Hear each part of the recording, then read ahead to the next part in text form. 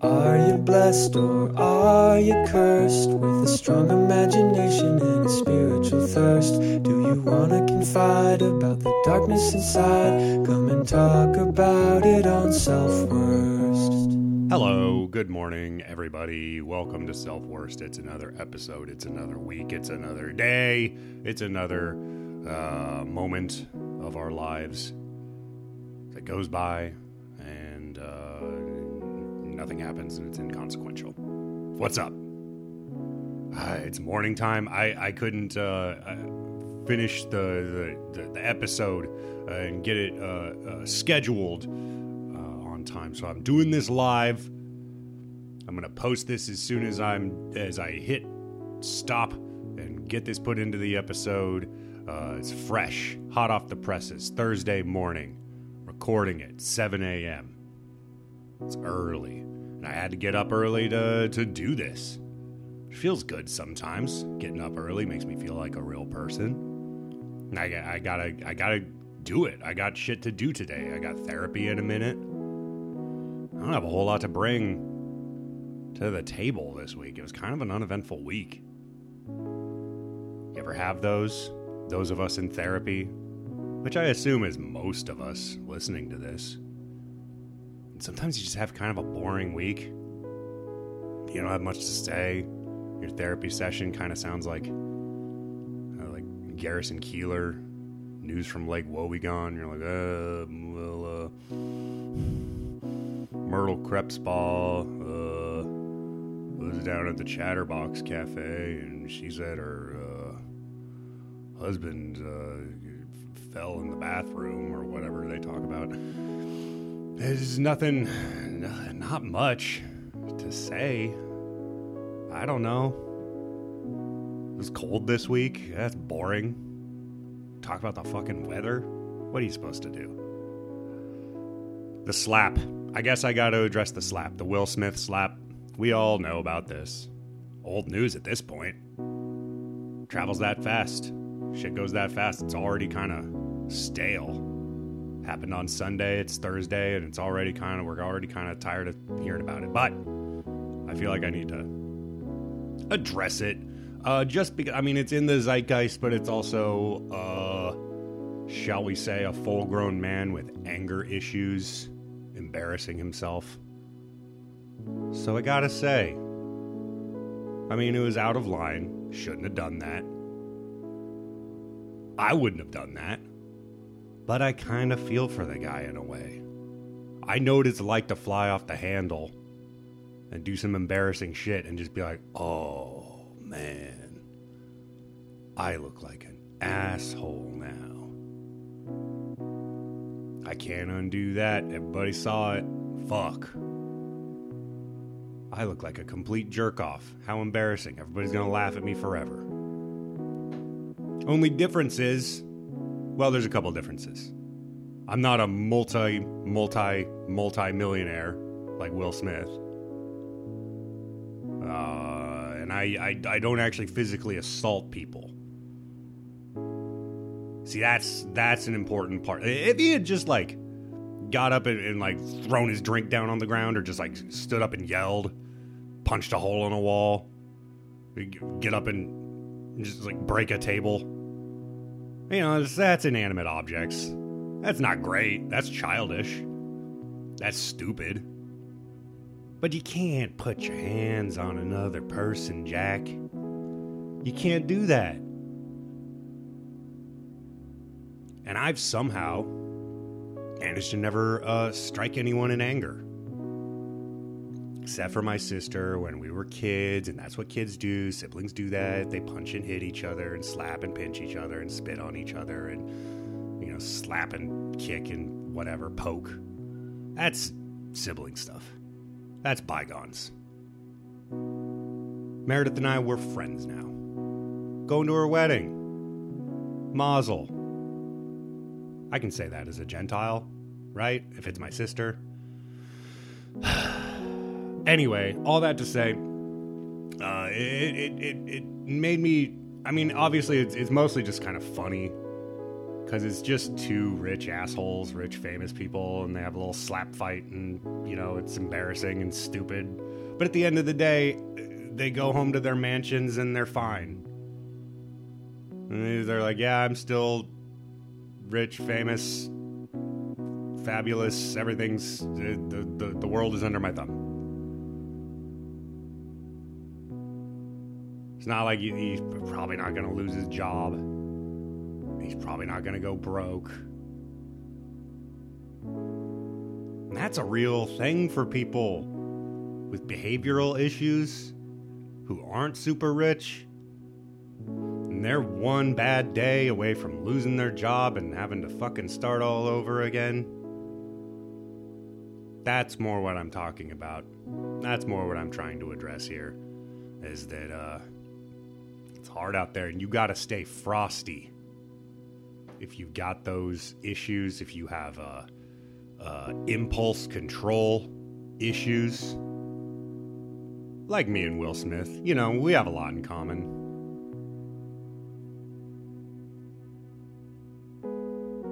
And you really just have to, you gotta take some responsibility, and you gotta be on top of that shit. I'm sorry.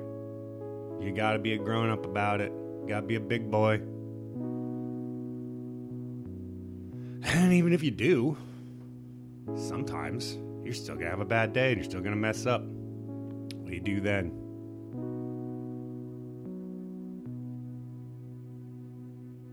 I don't know. It's some funny shit though. It was a very funny night on the internet. Everybody really having some hot takes about it.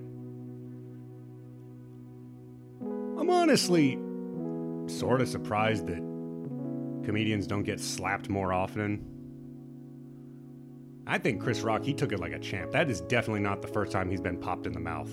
He really just like took that one. He ate it. He was just like, okay, cool. I'm fine. I'm barely even phased. Props to him. I mean, it was a tasteless joke, but what? I don't know. Come on. Whatever. Everybody chill out. The world is still falling apart. People are still dying of COVID. We're still on the brink of war with a nuclear superpower. There's still, like, lots of bad shit. I didn't even really read about it because I didn't want to add that stress to my life. But like a massive shelf fell off a ice cap in the Arctic. Like the size of Manhattan, just like off, done, falling off. Great. That's cool. And we're worried about some rich people hitting each other. A little open-handed slap. Just a little slap. Come on, guys. Let's focus. That's all I gotta say. Let's bring it. Let's focus. Let's get it back. Let's get it back. I gotta go. I gotta go do shit. I gotta do therapy. I gotta go to work. So let's introduce our guest. This week, we're talking to Melanie Owen. She's a musician based in Seattle. I just met her through kind of happenstance because she's a friend of a friend. And they wanted to pick my brain about the art of podcasting. And they're like, who do we know who's a fucking master at podcasting? The best in the game. Expert. Let's call up Brad. Pick his brain about how to do a podcast and make it the best podcast in the world. So we got talking about it, and I was like, hey, what's your podcast going to be about? And they're like, it's about, recovery and mental health. And, and I was like, oh, cool. So that's up my alley. You should be on my show. You should accept the honor of being on the greatest podcast, the most popular podcast that everybody listens to. 10 times Joe Rogan.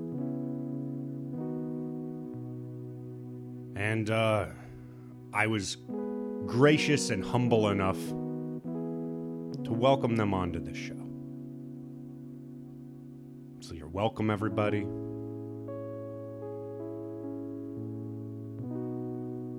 Anyway, this is a great talk with Melanie. I think she's got a lot of good insights, and I think her podcast is going to be really great once it launches. And I'm going to keep you posted about that. I don't even know if they picked a name yet. They haven't recorded anything yet. It's still in the concept phase, but don't worry. I think they got follow through. I think they're serious about it. I think it's going to really happen. So stay tuned for that. I'll let you guys know. And you know, guys is a gender neutral term. When I say it, I'm from the Midwest. I say you guys. Okay. Let's, housekeeping. Please rate and review the show on iTunes and Spotify. Yeah, I'm on Spotify. I'm on the problematic Spotify. We're kind of all done being mad at Spotify, right? Like, everybody sort of forgot about that whole thing. Anyway, I'm on there. Rate and review. iTunes, rate and review. Screenshot. Tag us in your Instagram stories. Put it on your stories like, I'm listening to this bullshit. Tag me and I'll regram you and stuff, and I'll be your friends. Support us on Patreon, patreon.com/selfworst. That would be very nice of you. And that's about it. Is that it? Follow me, Radical Pearson, on social media, Instagram and Twitter. Kind of still on my Twitter break. Follow the show at Self-Worst. I'll tell you all about this again later. Anyway, that's all. Let's go to the interview with my new friend, Melanie Owen. Well, so we know each other. We have a mutual friend, Caitlin O'Connor, who introduced us just the other day. Yes. You're out in Seattle, and you were curious about the world of podcasting. You want to start a podcast, so let's start there. Let's talk about what made you want to start doing that, and what some of your favorite podcasts are, and what you want yours to be about and bring to the world. Sure. I think you mentioned too that those of us who have had a desire to do a podcast for a very long time, but really haven't known where to start. Like, I've had a desire to do a podcast. And then, of course, through the pandemic, lots of people found their way to do that, and I did not.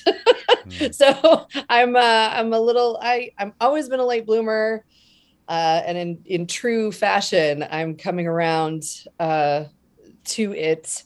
I've had all sorts of ideas for podcasts. I think the idea that has really got me going, that got me into action, actually writing stuff down, putting it in the same place so it's organized, is actually recovery. Recovery from substances, me particularly, recovery from alcohol. And I also quit smoking during this, when I quit drinking at the same time in the beginning of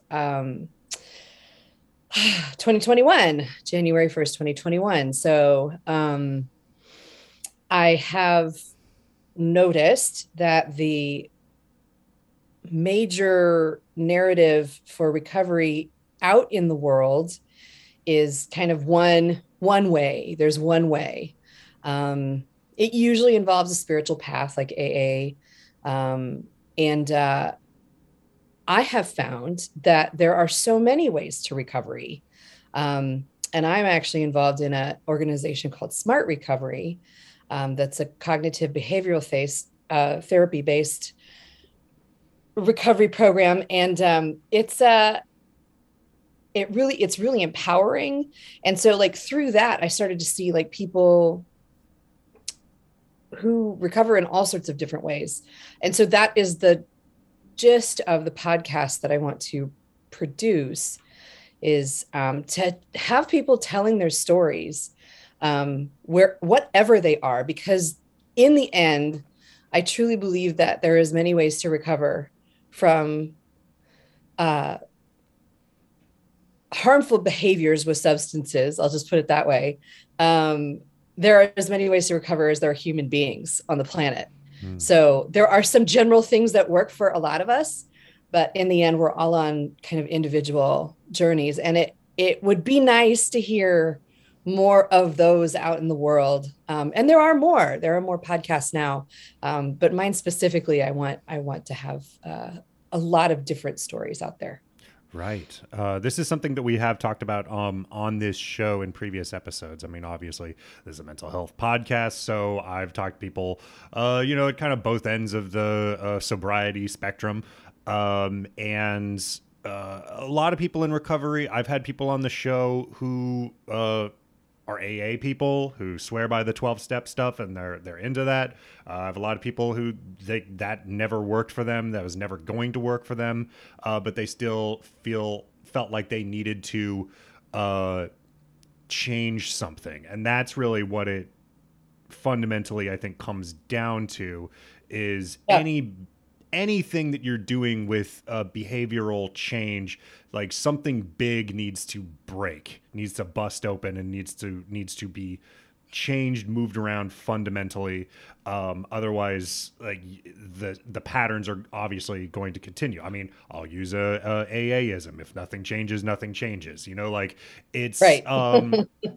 There are nuggets of wisdom in there, even though I've heard mixed things, and I don't want to like shit on 12-step programs. If you're out there and you're listening to this and you're in a 12-step program and that's working for you, then via con Dios, whatever works for you, man. What works for you. Yeah, but like it doesn't work for everybody, and right. This is something that I've learned, especially through doing this show, because I've talked to a lot of people who have had to get sober for, off of various substances for various reasons. And I'd say the majority of them at this point who I've spoken to, they don't use 12 steps. They use some other thing. They either do it by themselves, or they have their own small community, or they talk to their therapist or whatever. So can you say a little bit more about like when you decided to stop? What kind of... Well, let's begin with what brought you to that decision, and then the kind of ins and outs of how you found the SMART program as opposed to other programs. Sure. I found that I was drinking a lot more than the people around me. I just sheer volume wise, I started noticing like how I'm a bass player and do a lot of live shows for work. So I was noticing just the amount of drinks I would have in an evening. And then like when I started pre-gaming before shows, and how I would feel at the end of the shows. I was hungover all the time.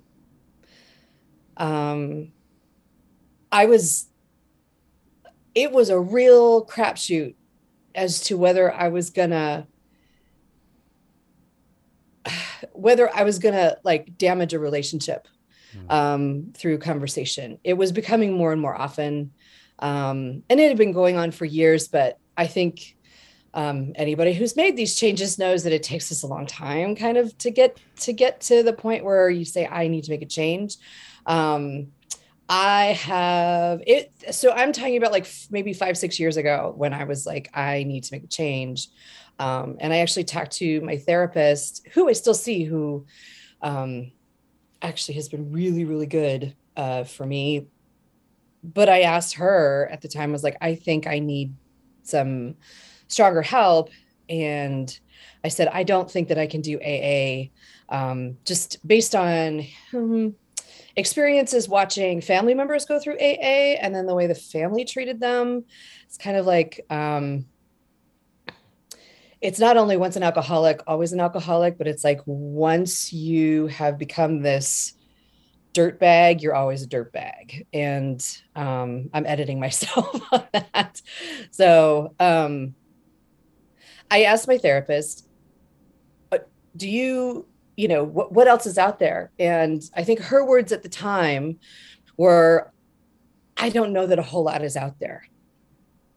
And or she said something about, like the main thing you see is the AA. And so I started Googling, and thank goodness I did, because there's a program called Smart Recovery that has been online, doing like national online meetings on Adobe long before the Zoom thing.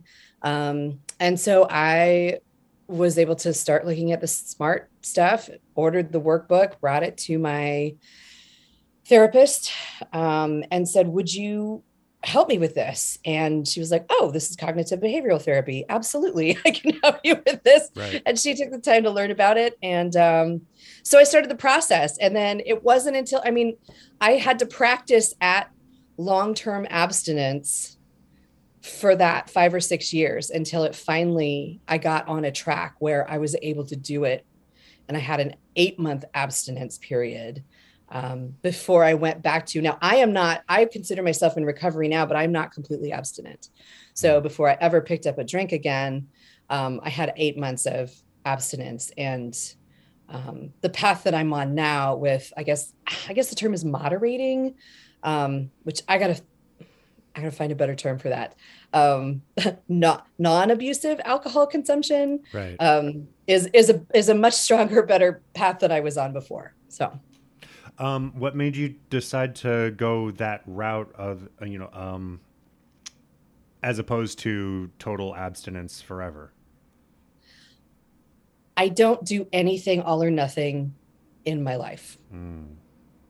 I just don't think there's only one way. And some of the so many recovery programs, and for good reason. I think, as the studies show, quote unquote, a lot of people need abstinence, and that is great, and that's fine. I question whether it's as many of us as recovery programs, abstinence-based programs would have us believe. Right. I think I understand why they go for that, because I think to take an absolutist stance on it, to tell people, no, you're done, like this stops, and this is a behavior you are going to stop, and it stops, period, is a much easier hard and fast rule to cling to hold Absolutely. on to. And it's, yeah. I think for a lot of people who have substance issues, that is, like you were saying, like there are people who just like, they don't have the things in their brain that help them control their intake, and that's it. And stopping completely is the only way.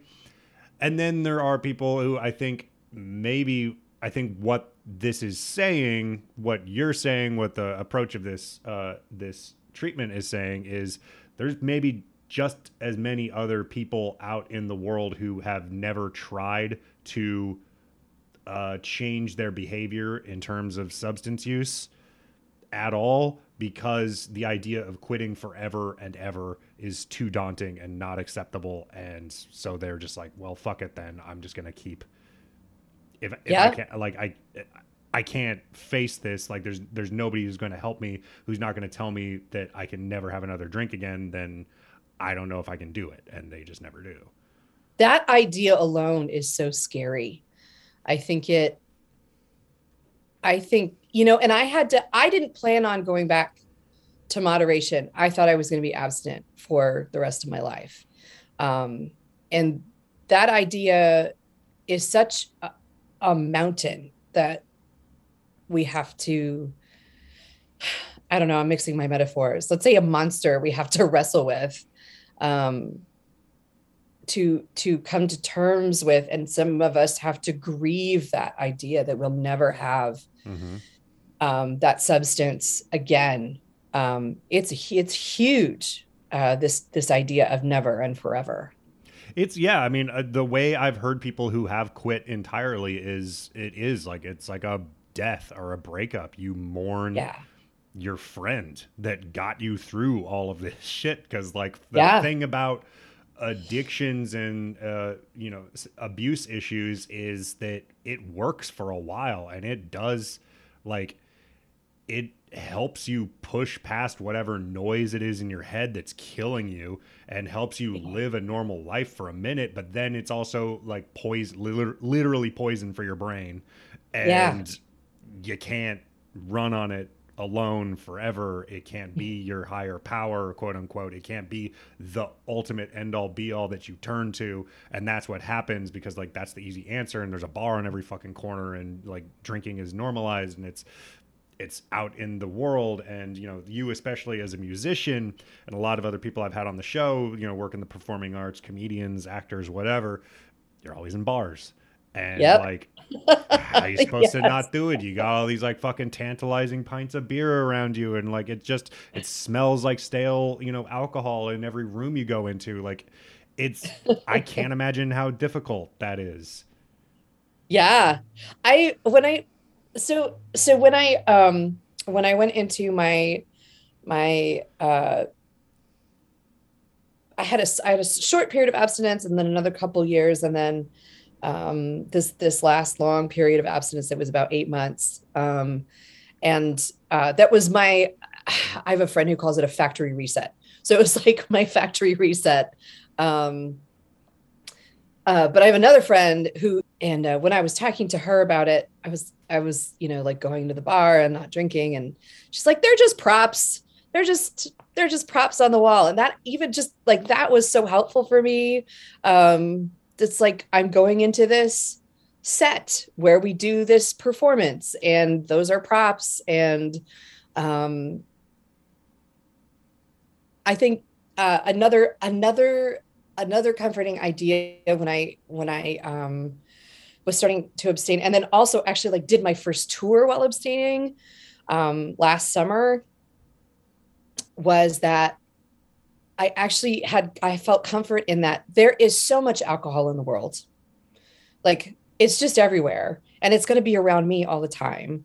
I'm not one who can like be a zealot and vilify alcohol. Like it's going to be there. But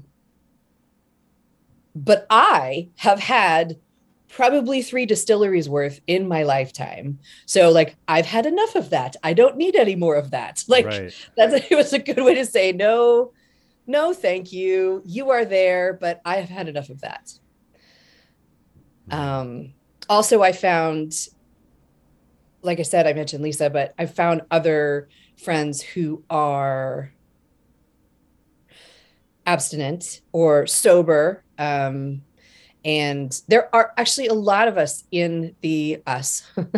I'm not completely abstinent, but there are a lot of non-drinkers out there in the music world. And so it was good to like, once you start, you know, it's synchronicity. Once you have an idea or are looking for something, you're going to find it. And I found lots of people who don't drink very much or don't drink at all in the music world. So yeah. I mean, there's for every fall down drunk on stage, there's another guy who's been the fall down drunk and can't do it anymore, and they've quit. So will not do it anymore. Yeah. So how does this work for you? I mean, and again, like I want to underline that this is a subjective, very personal kind of process for each person. So if you're out there listening and you haven't had a drink in like 18 months and you're like, well, maybe I can maybe slow your roll. Maybe take this with a grain of salt. You know what I mean? Like, but for you, Melanie, how is this working for you? How many do you have? What's your drink? When and where? Like, how did you establish parameters? How does this work? I did. And I think my parameters are still being established as well. 'Cause I'm just, kind of since last August, figuring this out. But the first one is that I can't be in the halt the bads mode. I can't be angry, lonely, tired, hungry. Like I can't be depressed. I can't be in a bad mood if I'm going to pick it up. Mm-hmm. That is not why I want it now. I've had to say like, well, what is this for? I got to play a show in California with this woman. She lives in Nashville, but she's from Australia. And I was really like honored that I got to be in her backup band. And like at the end of the show, she's like, hey, let's have a glass of wine. And they had this like beautiful barbecue feast for us at this place. And so I was like, you know what? This is what this is for. Right. This, like having a dinner, having a glass of wine with this person, connecting with this person, but not having so much that I'm going to ruin the evening. And it's funny because that was actually the first time that like some of the band went out afterwards, after our kind of like dinner and then porch hangout. And I went to bed, and some other people like went out after that. And had I done that, I probably would have several people not speaking to me now. Did you ruin some evenings? Was this I have ruined lots of evenings. Yes. Yeah. I still have some friendships and relationships that I wish I could recover, but I don't know that I ever will. And that's, you know. Were you a angry drunk, aggressive, needy, sad? What would you do? Know-it-all and angry. Yeah. Know-it-all and angry, for sure. Now that you've done like a good amount of work on yourself, where do you think, like, because alcohol, I think more than most any other drug, will unlock those sort of bad chambers of your psyche. Where do you think that those are rooted in you, being a know-it-all, being aggressive and angry? Oh my God. Where does that anger come from? I think from not being heard, not feeling heard, in a variety of circumstances in my life growing up. And then, you know, kind of feeling like I have something to prove,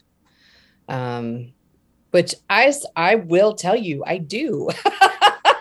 I do still feel like I have something to prove, you know, and like I'm a woman in the music industry, and I don't mean to get out the tiny violin, but that shit's still real, you know? Oh yeah, it is. Yeah. It may not be so much with like dudes in the younger generation than me, but like definitely there's generational gendered misinformation. Put it that way, that I still have to deal with. And sometimes it's funny. And then my current bandmates are amazing people, and they're dudes, but they're amazing people. And I get to, in the van, like vent about my experiences when we're touring through somewhere like Arizona or places where I'm going to encounter that sort of thing. So yeah, I absolutely kind of grew up having something to prove and feeling not taken seriously and not heard. So she comes out when I drink too much. She definitely comes out. Right. It's like with a vengeance. It's understandable. Yeah.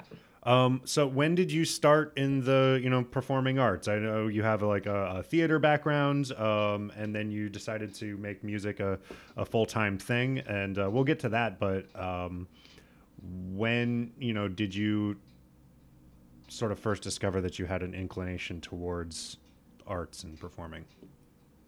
I liked, I was put into piano lessons when I was really young. I think I was 3. And it was a Suzuki class teacher where you go to bed with headphones on your head, playing the same song over and over so that you start to learn by ear. I didn't practice enough, according to, this is a point of contention, to be taken seriously, but I have a really weird relationship with practice, actually, to this day. But that put the music kind of in my brain, wired my brain, I think, to be able to hear something and play it. And I liked singing in church. I am in no way a God or a church person now, but that was part Right. of my growing This up. was also a thing I found out that you had a bit of a I've had a couple of people on recently in the last 6 months who all grew up in the like hyper evangelical Pentecostal speaking in tongues like full batshit crazy religious background, and it like Yep. it has to leave a mark, man. It did. And I didn't even like leave all of my church stuff behind till about 10 years ago. Um, I will just say I'm 45 right now. So, Okay. yeah, it took a very long time to get rid of that. But like I sang in church. There were fun, skits, pageants, whatever at church. Started doing theater in high school, played in marching band, did dance, had an amazing dance teacher who was somebody in the community who had their dance company in the community. And then, was fortunate to have, for us to have her as a teacher. And then I just really, I just really loved doing all those things. And I think um, I felt connected to the people around me in the theater and choir and band, in high school, theater and choir and band. And there was a huge social connection in the church choir, in the youth group choir. And then when I started like playing instruments that weren't the instruments that I was formally trained on, I was kind of like, when I picked up a guitar, when I picked up a bass, I usually was doing them to impress somebody I had a crush on. But well, I mean, honestly, worked out okay for me on bass because I put it down for a lot of years, but I picked it back up again, and I'm glad I did. Also, this is what that's the same reason boys pick up an instrument, right? Like if they can do it. Yeah, boys learn guitar because they want to get laid. Come on. Yeah. Even Christian boys in Christian punk rock bands. Of course they do. They're just still human beings. They're still teenage boys. When I was like in that scene, and I had a boyfriend in that scene, and actually, let me retract that. I will say my person in that scene. I went full boy for a little while because, again, I think it comes from not being taken seriously, from being looked at differently, when I pick up an instrument, whatever. I went full boy. You're like tomboy or like identifying as as male? I think I was trying on male. I mean, I was wearing boxer shorts and, the white tank tops, and I had short hair. I was like really skinny. I think I was really comfortable that way. Except for, I don't know that that's what got the attention of the people that I was emulating. I don't know. I want to emulate them, fuck them, be loved by them. I don't know. It was were you born and raised in Seattle? No. Born in Montana, but like from the age of 10 till about 10 years ago, I was in Colorado in the Denver area. Okay. That also really tracks with the evangelical thing. There's a lot of those folks in Colorado for some reason. Oh my God. Yeah. My church was like totally focused on the family. Mega church? Was it like one of the big, like everybody doing? It wasn't a mega church, but it was just like one. I think if they could have been a mega church, they would have been. But it was modeled that way, and it was the same stuff. A lot of end times, a lot of speaking in tongues, a lot of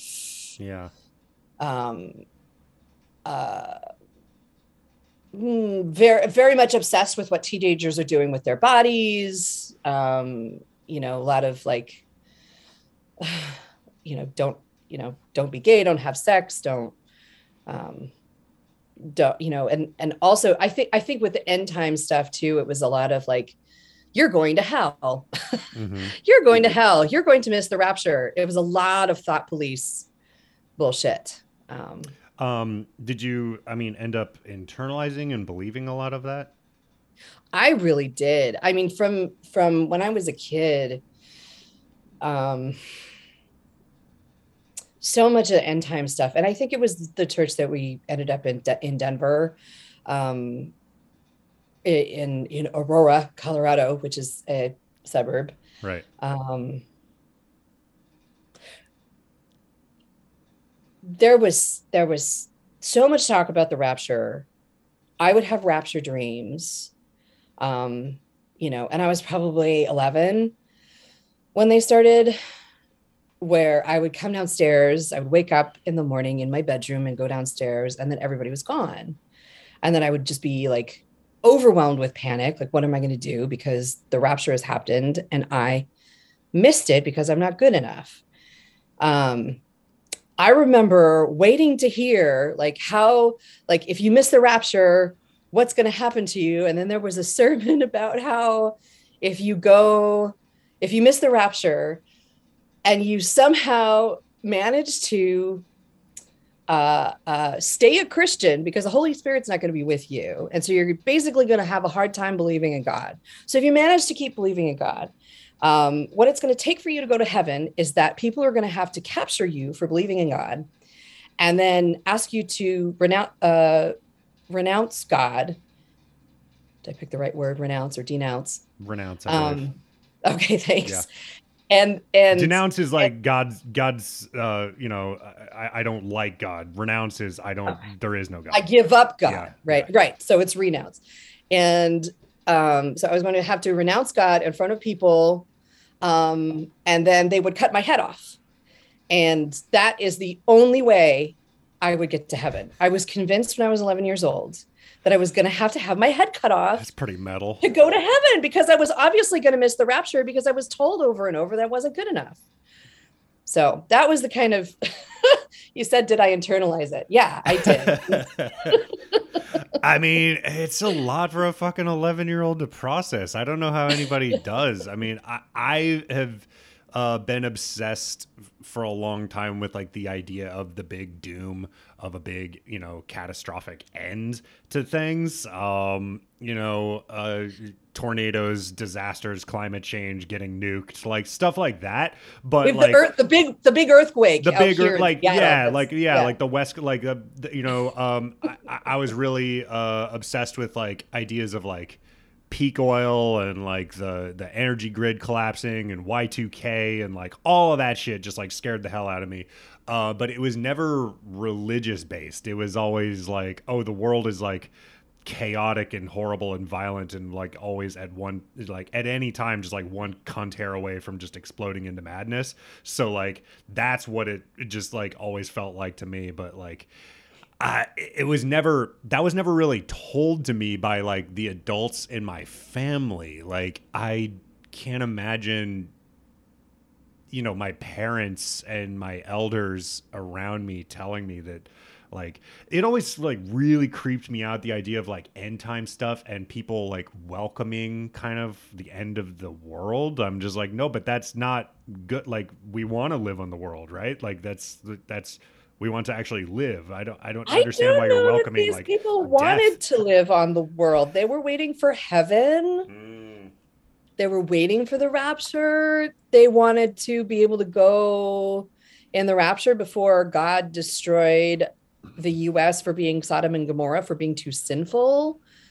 Like they really, there was a hymn that was sung sometimes, it will be worth it all when we see Jesus. Like Jesus it's Christ. all, you are banking for the afterlife. We are in the world, but not of the world. Like seriously, it'll be like, worth it when they don't belong here. when you see your family incinerated and you watch the flesh melt off of your hand in a nuclear explosion. It will be worth it once you see Jesus and his sweet face. Jesus Christ, fucking insane. Exactly. So, what got you away from it? What was it that made you start to like question it and start to think like, well, hang on? So fast forward quite a lot of years. When I was in my early 20s, I was friends with some Christian musicians. We were doing They this must have Bible been in some study. great bands. That must have been just some awesome music they were making. Actually, their music is really good. The music is really good. Yeah, they're very good at what they do. Uh, I don't know. I've never heard a Christian rock song I like. I'm sorry, but well, there's some good cheese out there too. I mean, we have wait, what's that one? Was it Jars of Clay? That song about like Clay. Swimming for 40 days. My mind just crushed by the crashing waves. Like that song. That song was kind of a bop. It was on like Bit. alternative radio for a while in the 90s. Sure. I was kind of into that. Anyway, go on. Sure. I think my first concert was Petra. If you want a treat, like look up some Petra. Um, but anyway, I was in this Bible study that was the first place that I was able to question anything in the Bible, because we would basically read a passage of scripture and then talk about it, and I was able to like be like, why does it say in the New Testament that women should not speak in church? Why does it say that? And we ended up starting a church together. And I was in that involved, and we were going to be different, of course, which in the end, the ideas are not different. There was a lot of more room for people who looked like us, with, punk rockers and ravers and kids who had not good experiences going into traditional churches. So we created a space for that. Again, I got a lot of, value of community with that. And it was what my friend group was doing. And then I kind of got away from that. And then I went back to it, and I helped create a second group out of that. That was kind of for people who were getting older, having kids in our 30s, whatever. There were a couple things going on. My brother had come out as gay. I was definitely questioning my own sexuality. I guess that's what we say in the church. I'm questioning my sexuality. Right. I was a late blooming queer. Had not yet fully let myself go into that, even think about it much. I was married to a man. Anyway, so there were a couple things. One time, a manager of one of the restaurants that I was working in was having a real hard time, and he said, "Do you think you would take me to church and maybe I could talk to a priest?" Now, we didn't have priests. We were a different church. We were a cool church, right? No priests. Right. But I thought, oh my God, I can't take this guy to my church because there's still enough people who don't like gay people. Like this is not, I can't believe that I can't take him here. And he's looking for something for comfort. And that's what I knew was comfort as well, was this church. One time, I had never heard, because in the church, it was God damn it, I'm going to say the words, but love the sinner, hate the sin. And I just cringe when I say it. But it was like, oh, we're all sinners. So, gay people are cool because we're all sinners. And, oh my God, I'm sorry. I'm saying those words out loud for anybody who that hurts. And a friend of mine at one point, drew attention to, does your church think that homosexuality is a sin? Because I don't think it's a sin. And even the idea of it not being a sin, like hadn't even entered, again, like I'm in my beginning of my 30s. It hadn't even entered into my brain that it's not a fucking sin. Wow. Right. So that was a big one. And then, of course, we're a young married kind of church. Maybe we don't have mohawks anymore, but we're still, rocking the jacket or whatever. And would be a lot of people have kids and whatever. And of course that there are going to be questions about divorce. And me, I was really struggling being in this marriage that I know that I should have not entered into. When did you get married? I was 27. Okay. It was 2003. And I knew during this wedding ceremony that I should not have gotten married. And anybody who's ever like questioned, should I get married? And then you go through with it. Like there's all these reasons why you go through with it, because there's people counting on you. There's people around, everything's planned, blah, blah, blah. And you just do this thing. You're like, I'll deal with it later. And so I still had that internalized voice that I would go to hell if I got divorced in my 30s. And so in the end, there were other people having issues with being married. And the pastor said, God doesn't hate divorce. God does not ban divorce. He just doesn't like it. So basically saying, you're not going to hell if you get divorced. And that was my card. That was my card out of the marriage and then when I left, two things happened. The person who was like my mentor, who's an older lady, who's like a scholar, a Bible scholar, who was actually like one of the most gracious, kind, wonderful people in my life. I told her over the phone, I was driving in traffic on the freeway, and she started yelling at me, and I started bawling. And she was screaming at me like I made a promise. I need to keep my promise. And what about God's will? And you don't know what God has for you and all this stuff. And then once I had that conversation, nobody called me. This group of people who I had known since my early 20s, who I started 2 churches with, like a church and then a nesting church within that church. Nobody called me. Sounds like it wasn't actually that chill and punk rock of a church. No, like I said, nothing's different. And so I just, it's funny. It's interesting that I don't talk about that very often. Yeah.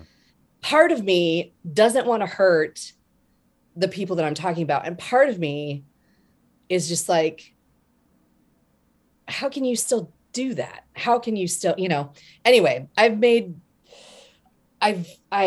it wasn't long after that I was like, okay, so all of these things have happened. How could I be with an organization that thought that there's only one way and there's only one way to heaven? Like, that's just not, like, there's too many kinds of people in the world. Mm-hmm. And I mean, getting back to like this, how come I have the kind of recovery that I have? Because I'm not all or nothing about anything. And there are so many ways. There are so many ways to recover. There's so many ways to have spirituality, and there's so many ways to live your life, So I think, I don't know where I got that in my being, but it is finally manifested in a lot stronger way. And it informs a lot of what I do now. So do you still have a spiritual practice now? I do believe that there is something energetically that links us. Our brain chemistry, we literally have electrical impulses running through our bodies. I don't know what that means. I think we, as far as like being here on Earth, I think we're tiny little cells that won the lottery, and look at this, we're here, we get to be here, we get to experience this. As far as like one of the very first thoughts that I had when I really left the church and really started to change my thinking was that, oh my God, like the hardest thing that a person can do for another human being is to look at them, accept all of them, their complexities, everything, and love them, forgive them, try to be close to them without the aid of a higher power or the mandate of a higher power. Like, how much more strong, and this was what gave me a lot of strength. Like, how much stronger is it that, like, I'm fucked up, you're fucked up, but I want to come together with you, whatever it is. Right. In relationship, or forgive you, or love you, or whatever, regardless of these things, and like find a way to make that work. And I think that's a lot bigger and a lot deeper than some mandate from some dude, and I'll say dude on purpose, Sure. up in the clouds, who never shows his face. Are you familiar with Nadia Bowles-Weber and the Church for what Church of All Saints and Sinners, or Sinners and Saints? No, it's I'm not. Denver based. I'd heard about her. I think I heard about her on this podcast called On Being, which I think it's an NPR show too. You'd like it. But I'm sure I will. she's kind of, I mean, so far as I can tell, she's like really like walking the walk with being like a welcoming church for, you know, queers and drug addicts and all kinds of like, you know, fucked up people. Not that queer people are inherently fucked up. You know what I mean? Right. People with some baggage, people who a traditional church will not welcome. And her approach is like, no, like, this is who Jesus had in his flock. Like, you're the people he was talking about, and like all of this stuff. She's an interesting figure for me. Like, I was raised Unitarian Universalist, Okay. which is very, you know, like progressive, lefty, almost like secular. Oh yeah, no, sort of no, religion. you were going to hell according to my church. Oh yeah, absolutely. Me and my whole family. I've been told that several times. I mean, because like I'm also from Nebraska, so like everybody else who I was talking to was just like, oh, you're a family full of heathens, and you're all gonna burn in hell. But cool, you know, like I don't know. All of that to say that, like, church, I haven't gone in a long time, but like my parents still do. And I see what it does for them, providing a community and providing, you know, it's like some like moment of spiritual reflection every week, and just sort of a moment of like meditation. And I think that that's really important for just the human psyche, however it is you get it. If you go out and take a walk in nature, if you like whatever it is you do, that's something that I think is important, but also gets dismissed pretty often by I don't know, people of our generation who consider themselves like, you know, smart or intellectual or sort of atheistic. Like the thing that they overlook as they're like talking about therapy and talking about, you know, like depression and anxiety is the spiritual aspect of human life. People tend to concentrate, I think, on like the mental and the material, but I think there's a different thing out there that's harder to quantify and is hard to really get a grasp on without sounding woo-woo and like annoying too. You know, because like I can only go so far into like the woo-woo stuff too. Like I know, me too. I realized that I was saying really something about like can't. the synapses in our brains, and I'm like, oh, it's not that. That's not what I'm saying. Right. We have electrical impulses, but I don't know what it means. Yeah. It's, I don't know. It like I go all over the place on it. Like I find, you know, reading or listening to like someone like Carl Sagan speak about like the nature of the universe is just as spiritually moving to me as any religious text could be. So like it's, you know, however you find it, and like the denial of a god in terms of,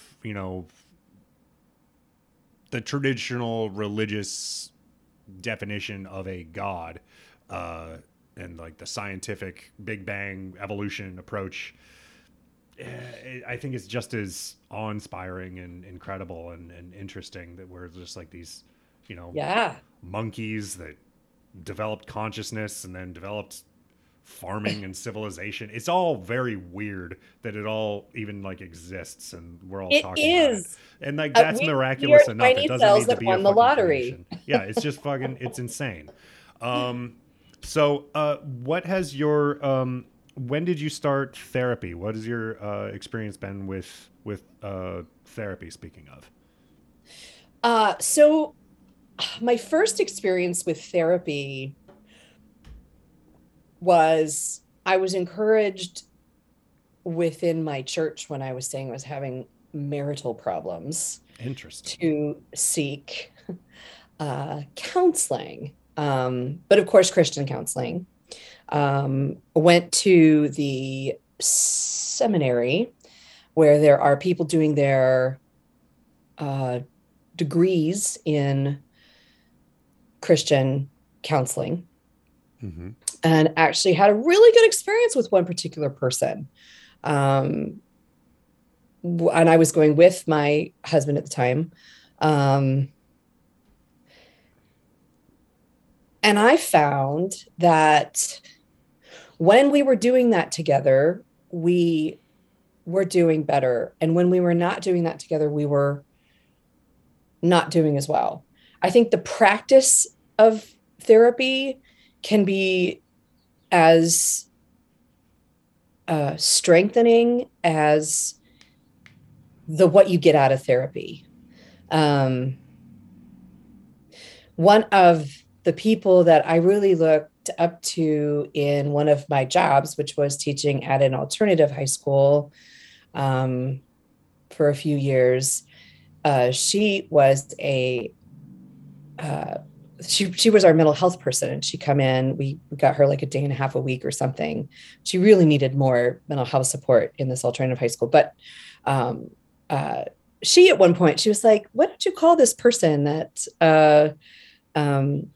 She just said, therapy is like, you just go sometimes. You go for a few weeks, or you may go for a couple years, and you may not go. But it's really good to have somebody, who's not related to you, and Mm-hmm. to listen to you, help you sort stuff out if that's, what you want. I've personally found that a lot of good therapy has just been me talking, and then the therapist doesn't have to do much to be like, do you see what you just said? And I'm like, oh, then something shifts.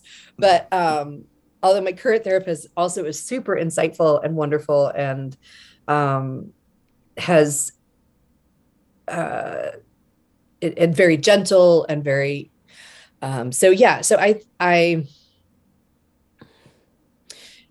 I have gone to therapy to try to save a marriage or relationships. I have gone to therapy in crisis. I have stopped going to therapy when I feel better. I'm finding now that if I have some sort of contact with a therapist on a regular basis, it could be monthly, or I could up it to once a week if I'm really, going through something. But the practice of doing it is as helpful as what I get out of it, the actual content Mm-hmm. of the therapy. Mm-hmm. How did does your family feel about you stepping away from the church, being in therapy, being openly queer, all of that stuff now, your brother being openly gay? Did that absorb okay with them, or where are they at with that? I don't really talk to my parents much. I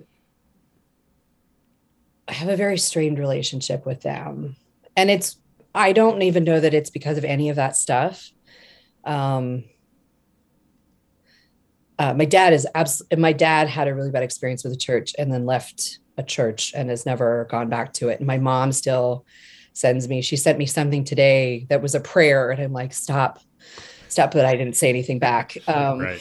Because it does not help to keep drawing that boundary and having it be broken. That's part of why it's hard to talk to her, because of the boundary things. But I really haven't said much. My brother, I've talked more with my brother, actually recently. I didn't really do any of those things with family. So yeah, I didn't really do any of those things with family. I had a couple of chosen family members. A woman who I've known since college, Catherine, who's in Denver, who was kind of with me through a lot since the divorce and since uprooting my life and coming to Seattle, and then a bunch of, any of the big hardships that have happened since. And my best friend Tam. I don't do those kind of things with family. I have chosen family. It's kind of weird to say out loud. I don't know that I've ever said that before. A lot of people do like that's and like, thank God for chosen families. I'm lucky in that I have a good relationship with my immediate family, and we're all pretty wholesome and sweet and nice to each other. But I know that that's not a thing that everybody happens to be born into. And it was just again, I won the lottery. I lucked out, and here I am. But that is just not a thing that is true for a lot of people. But you still need people who are close to you, who have a sense of unconditional love, who will remain a constant in your life. You just you need that, like you need some sort of spiritualism. You need that, like you need some sort of routine. Like the human brain just needs certain things, however totally. they may look. Let's talk about cocooning for a minute. You mentioned cocooning, like in the pre-interview, and that's something that like I'm pretty into sometimes and have to get myself out of, and that's something that I think has been a big issue through the pandemic for a lot of people, because I feel like, how do I put this? A lot of people are, as restrictions are ending for better or worse, a lot of people are having trouble readjusting and coming back out into the world. Perhaps it's prudent and people shouldn't be going back out into the world just fully willy-nilly unmasked at the way that they're doing, but like at the same time it's just like we've also kind of been left high and dry, and like we're very much on our own here, so like it's the Wild West, so we might as well just like fucking party for a minute. I don't know, right? But like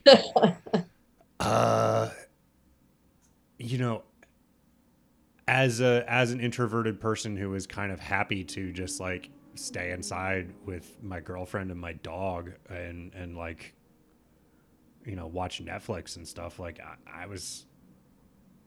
don't know, I had very mixed feelings about the idea of like not going out in the world very much, So what does cocooning do for you? What does your cocooning look like? And, how does it help you, and how does it hinder you, and how do you get out of it when like it is so kind of comfortable and enticing to just like stay inside and never go anywhere or see anybody? That is something I was just talking to my therapist about, actually, is how I pull myself out of the cocoon more successfully, more. So cocooning for me involves a lot of blankets and pillows. I could, if I need to do any work, for whatever, the band, the web, my new podcast I'm trying to do, I'm trying to write, But I do it basically on a pillow throne with covered in blankets, um, in pajamas, and maybe a onesie. It depends on the kind of day. Um, I think for so long, part of what was expected of me was just to go, go, go, go, go, go. Um, and that I didn't understand when I was getting uncomfortable or when I needed to cocoon. Um, so I started hardcore cocooning kind of in the winter times, because like summertime for bands is really busy and you've got travel and festivals. And so basically I would kind of hibernate through winter. And then of course we were just coming out of a winter hibernation when everything shut down for COVID. Yeah. So I basically haven't stopped hibernating. Um, so even though I've been out on tour, I go down to Portland for most of my music jobs every weekend. Um, I feel like I've been hibernating for 2.5 years. Mm-hmm. So but cocooning is really good. Like I've come to accept that when I get back from Portland, when I get back from a trip, when I've done something big, I need to be under the blankets. I need to be very warm and fuzzy and comfortable. Um, it is coming out of it that because I also know that if I stay there too long, if I let Hulu play too long, um, I'm going to feel like shit if I Yeah. stay in the cocoon too long. I have a checklist of things that has been my, I'm staring at it right now, that has been my antidote for too much time on my hands, because basically all my work was live entertainment and then it all went away. So uh, my checklist includes yoga, meditation.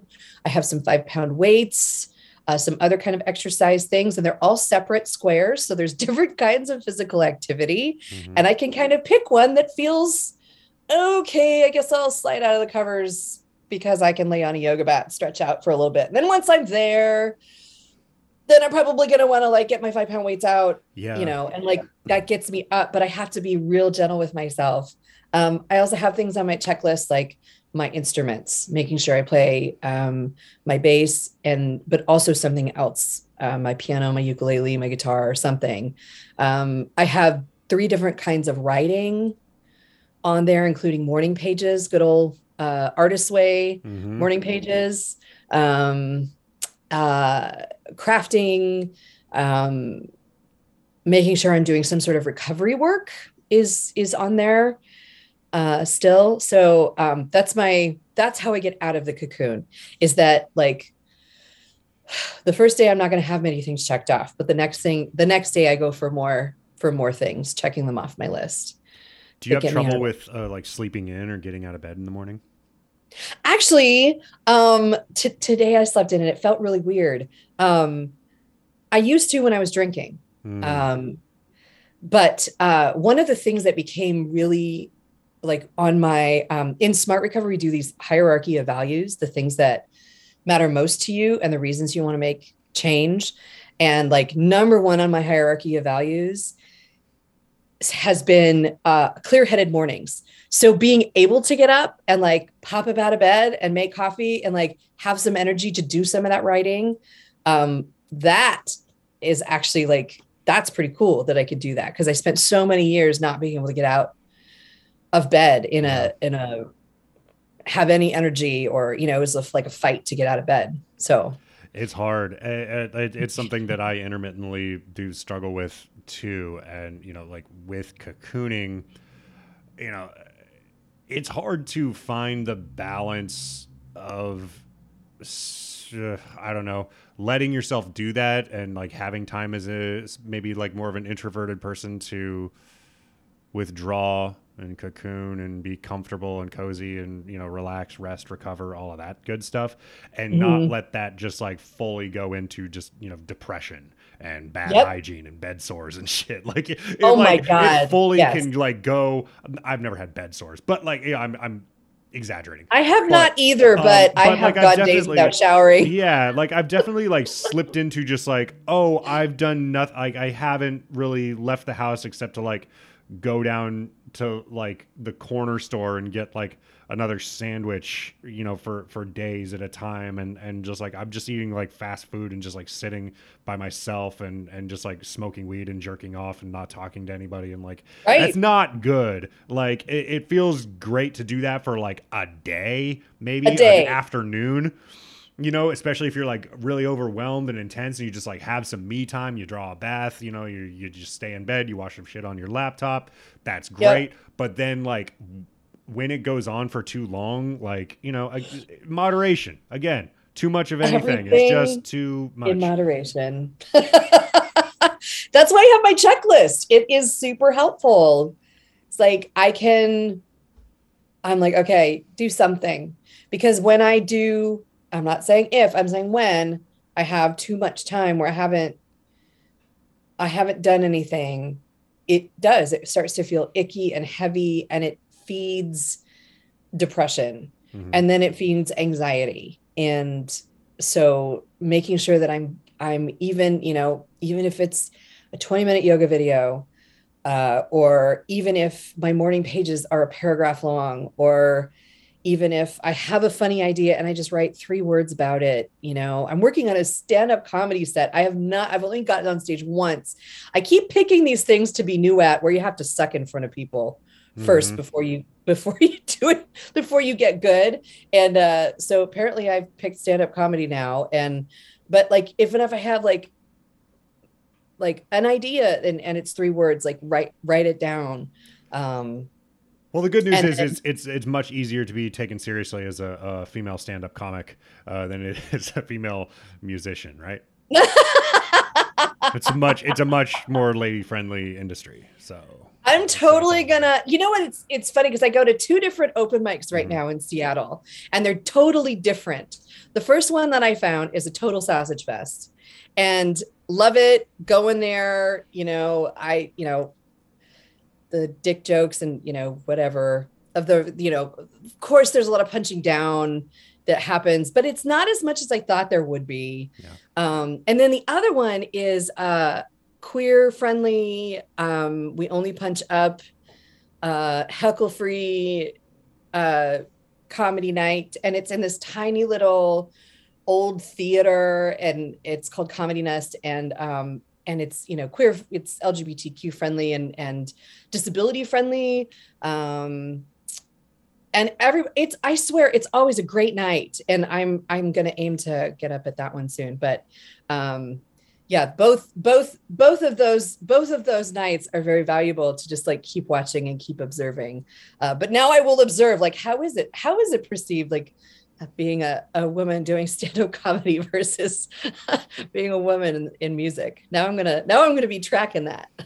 Yeah, I mean, I think both of those rooms might have some value because it's good to be in a space where it's encouraging and you're surrounded and you feel safe and you Yep. feel, nurtured. But like, again, balance it and like go out into the hostile world and understand that like not everybody's gonna like you and not everybody's gonna like think you're a special little snowflake and all of that shit. Right. It's like some people are just gonna Totally. like fucking hate you just by looking at you, and like just understand that, sorry, like life's Yep. fucking hard, you know. And I I always I worry sometimes that I sound like some sort of like right wing reactionary or something when I talk about how like people are too soft or whatever sometimes, because I'm just like, because like I am talking about myself like often when Right. I'm just like, not like I have been too soft, and I see that in other people that they just like, maybe there is something to be said, like there was just like maybe a little too much just coddling and encouragement, and you get out into the Right. real world and it's cruel and fucked up and horrible, and that can be a real shock for people. And I think that like toughening up is important, but it also has to be balanced with, self-love and Yeah. supports and having a network of people who understand you. It's just hard. This is an argument for open mic. Because I am a big believer in open mic. If it weren't for open mic and open blues jam settings, I would not be doing what I do now for a living, which is playing bass. I went to open mics, strumming my guitar and singing my Indigo Girlsy type songs. Like before I ever came out, by the way. Right. And I did that I did that, and I had good nights and I had horrible nights where I never wanted to do it again. And it was the stage resilience that I built up that allowed me to like keep doing it in front of people, and understand that, yeah, I'm going to walk into different situations at any given night, and I'm going to face people who are there to see me or not, or into it or not, or I'm wallpaper, or they're right there, but they want to hear something else, not what I'm playing, or if they're like spouting requests all night long. Like, have you heard what we do? We don't do that kind of music. Yeah.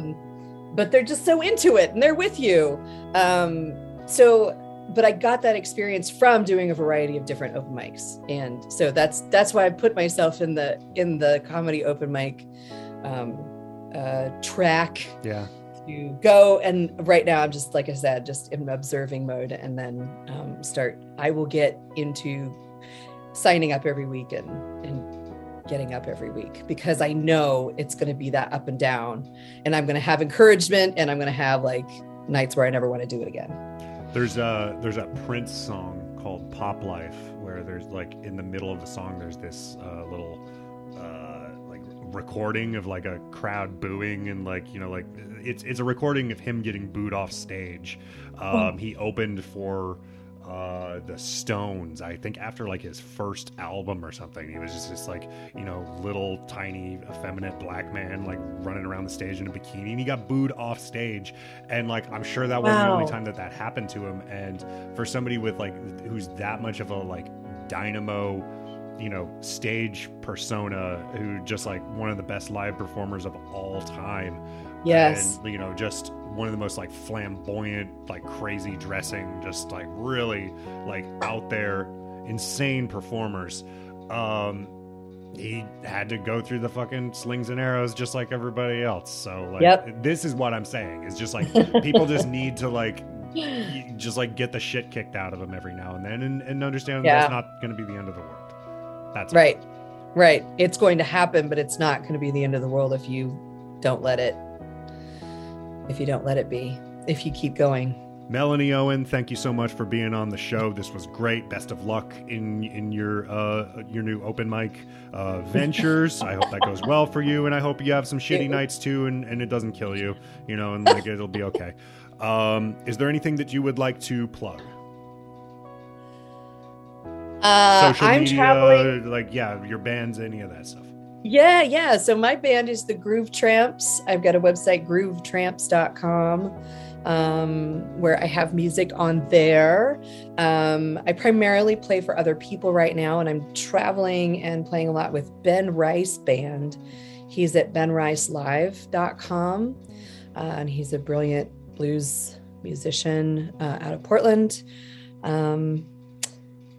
And I will plug also, if you're looking for help, if you are struggling with substances, find what works for you. But if you want something that's not spiritually based, try Smart Recovery.